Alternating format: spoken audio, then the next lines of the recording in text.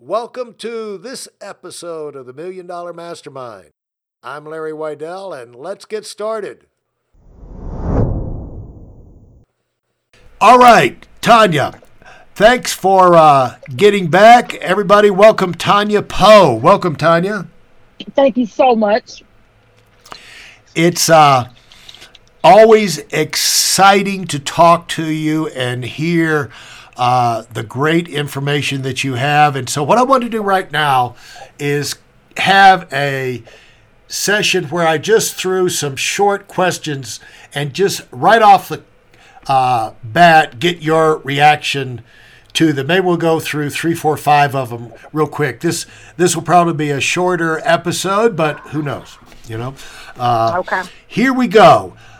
What are things you found for you to be at peak performance? You pick up the pace in your life. You got to get things done. You talked about in the last episode about how you got to where you weren't living by seconds, you were living by nanoseconds, And I'll tell you this, it was a big light bulb for me many years in the past when I was reading about somebody president of the United States had a news item, and they had traveled from all over they'd come from like 3,000 miles. It was this, that, and the other. Maybe it was a team, that had won a championship or something. And, the big thing about them going to the White House, pictures everywhere about them in the White House, but they were actually with the president for 5 minutes of his day. And it dawned, you know what I'm saying? It's like, hey, right. If you're president, if you're big enough, people will travel across the country in big crowds for 5 minutes of your time. It's like, I don't have to give everybody 2-3 hours. I can get it done in an hour, get it done in a half hour, or, have 3 10-minute meetings or something like that. It's just a matter of getting organized. But to do that, you got to have your staff, you got to get organized, you got to be at peak performance, be at your best. And so a lot of people are depending on you. A lot of the higher you go, the more important you are to people, and you can't do it by the off the cuff. But you got to take care of yourself because other people don't know how to do it. So what would you say are some non-negotiables right off the top, non-negotiables in your world for you to consistently perform at your best? What do you have to have around you? Well, I totally eliminate negativity, negative vibes. I don't like negative talk. I don't like someone that's constantly complaining about every little thing. So I'm very quick to remove myself from any situation or any person's presence that I can. And if that person is always, in my presence, I'm very quick to nip it in the bud and have conversations about their perspective, that you've got to move in a different space in your life to where you can't play victim. It can't always be someone else's fault, and you can't be complaining and whining. And that's just not the environment that I want around my business and around me personally. So that's a big non-negotiable for me. And also too, respecting yourself. That's a big one for me. How people carry themselves. And when they're going to be in my environment, when they're going to be around me and my family, it's a non-negotiable for someone to not talk correctly, to not act correctly. And what I mean by correctly is if we're in business, sometimes business owners have a tendency to think that, okay, well, I don't have a boss, so I can do what I want, say what I want. But that's not, especially in this era of social media. And that's not exactly correct. Because if you are in a business, but you're in a business that requires clients. So in order for you to have clients, in order for someone to want to even be your clients, you have to watch how you are. You have to watch the things that come out of your mouth, the things that you post on social media. You have to watch the way you carry yourself, the way you dress, the way you speak. So these are things those are non-negotiables for me. And I have very strict guidelines in that way because if we're in a business together, how they see one is how they're going to see all. They're going to say, oh, the people that are in that building over there The people that work right there, they're like this, because they may see one or two like that. They're going to clump us all under the same umbrella. And it's not fair to those of us that work very hard on image to make sure that we are, businessmen and women. So those are very big non-negotiables for me. All right. How organized would you say are you about your personal life and your business life? I believe, in a lot of places, especially corporate America, they don't believe that the two come together. They don't believe that the two mesh together.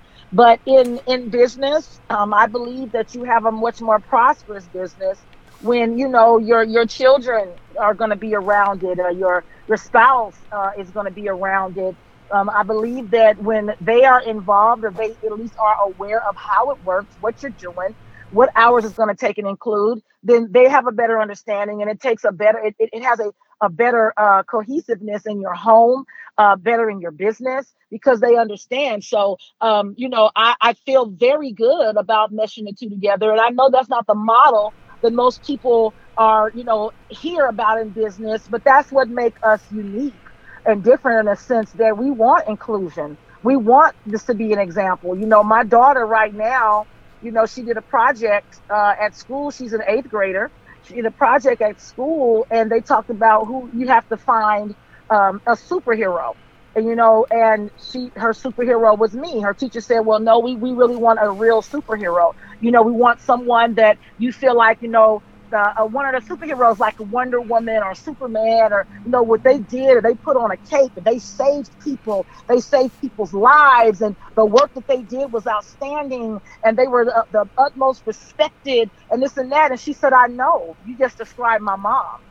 So that was like the best feeling in the world for my child to say, you're a superhero. The work you do saved lives and saves families, and I want to be like you. You know what I mean? And so I just feel like, the accountant that works for a firm their child is not saying that, because all their child sees is how, yes, we have a nice house, yes, we have a nice home, but all their child sees is that this takes my mom away from me. I don't get my mom the way I would if she didn't do this stupid job. My child doesn't look at my business that way, and I'm grateful for that. And so when you talk about personal organization, how organized are you, or are you just kind of spontaneous? I'm very spontaneous, but also organized. I know it's a crazy mix. Well, let me tell you why I'm organized. I believe that people need to recognize their strengths and their weaknesses, right? And one of my weaknesses was organization. But I hired a personal assistant 4 years ago, and now I'm organized. There you go. I'm very spontaneous, there you go. But I pay for organization, okay? That's fantastic. I think everybody listening to this would love to find whoever that person is. Because things are constantly getting, you can get things, it's like straightening up, cleaning up your house, but then it immediately gets disorganized again. So it's a constant process, isn't it? Oh, my God. It does. Oh, my God, Larry. It's so funny you said that. My housekeeper left today. She comes once a week, and all I have to do is maintain, right? But about 2 days before it's time for her to come again, I'm like, okay, I pulled out this, and I don't know where to find this. And my personal assistant ends up having to come over and like straighten up and get this together even before my housekeeper comes. So it's just like, maybe I need to have her come every other day. I don't know. But I'm just, when you're working, Larry, you don't care about that stuff. You're like, look, I need what I need. I got to go through this. I got to go through that. And you just don't care because your mind is so focused on building your business and getting your brand together. Yeah, I would know what you mean. That's the worst thing about the quarantine, really about the only way I've been affected, because usually I have the maids, wherever I am, come in twice a week. I don't need it for twice a week, but I want things organized. I want it clean, right. And I have the unlimited ability to create a mess. And but what happens are the housekeepers are afraid now of the quarantine, and they're like, they come up from outside of Aspen. So okay. I've been here, like I'm now to twice a month rather than twice a week. And that's the biggest struggle I've got right now, is keep. Thank God, mine. She's still willing to come with her mask, and thank God. I need her as much as she needs me. When you get, let me ask you this: how do you go about figuring out problems? When you run a company, you build a company, you wind up being the decision maker, and usually the easy decisions get made before they get to you. How do you how do you go about figuring out things quickly so you can keep moving? Well, I number one, I don't make emotional decisions, and I don't make decisions when I'm angry. So those are two things that I've worked on, and I try to tell my people, like, you can't make an emotional decision. Do not decide based off emotions. You decide based off facts, and you decide based off of what actually would be the best course of action, which would give the best long-term outcome.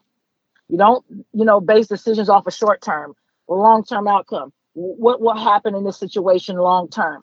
And I make that a common practice, and I never make a decision when I'm angry about something, because you're not going to make a decision with a clear mind.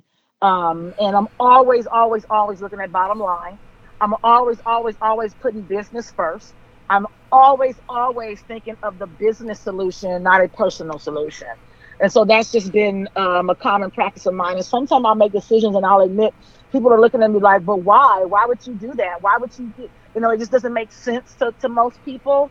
But it ends up, luckily, I've been lucky. It's ended up being the right decisions that I've actually made. So I think so far, the method is working for me. So I'm definitely not going to change it. How good are you, and how do you go about identifying things that slow you down or get you, cause you to get stuck? Well, normally I know my boundaries, and I know going into something that I'm not that good at that area. So again, I just won't rush to make decisions in things that I'm not too good at. I will also, I'm the type of leader or type of person that's in charge that will understand that I don't know everything. And sometimes it does take a team. So I am very quick to pick up the phone and call my colleague that works in my business with me, but they're very good at what they do as well. And I will call and run it by them. There's people in my business that make a lot of money and that has made some great decisions, and I respect their opinion. So I will definitely call them and let them know, like, hey, I'm not too sure about this. What do you think? And it doesn't mean I'm going to do what they say, but I'm definitely looking for a different perspective. And I welcome that. And they know, my team of leaders, they know that I will respect their opinion, and I will listen. I will consider their side and their perspective, because I can't be the kind of leader that thinks that I have all the answers. There's a side of this problem that I haven't explored yet, that someone else is seeing it through a different set of eyes. And I do like to get their opinion on what it is that they're seeing and how they feel like the problem could be resolved. That's the perfect answer right there, is to just realize your own limitations. Don't try and be everything to everybody. Find the areas you're best in and get help everywhere else. And when you become really specialized and a top performer in your arena, you're able to afford to assemble a team around you to kind of do the things that you're not the best at. Surgeons don't worry about being the best at administration and checking people in and bookkeeping. Surgeons do surgery.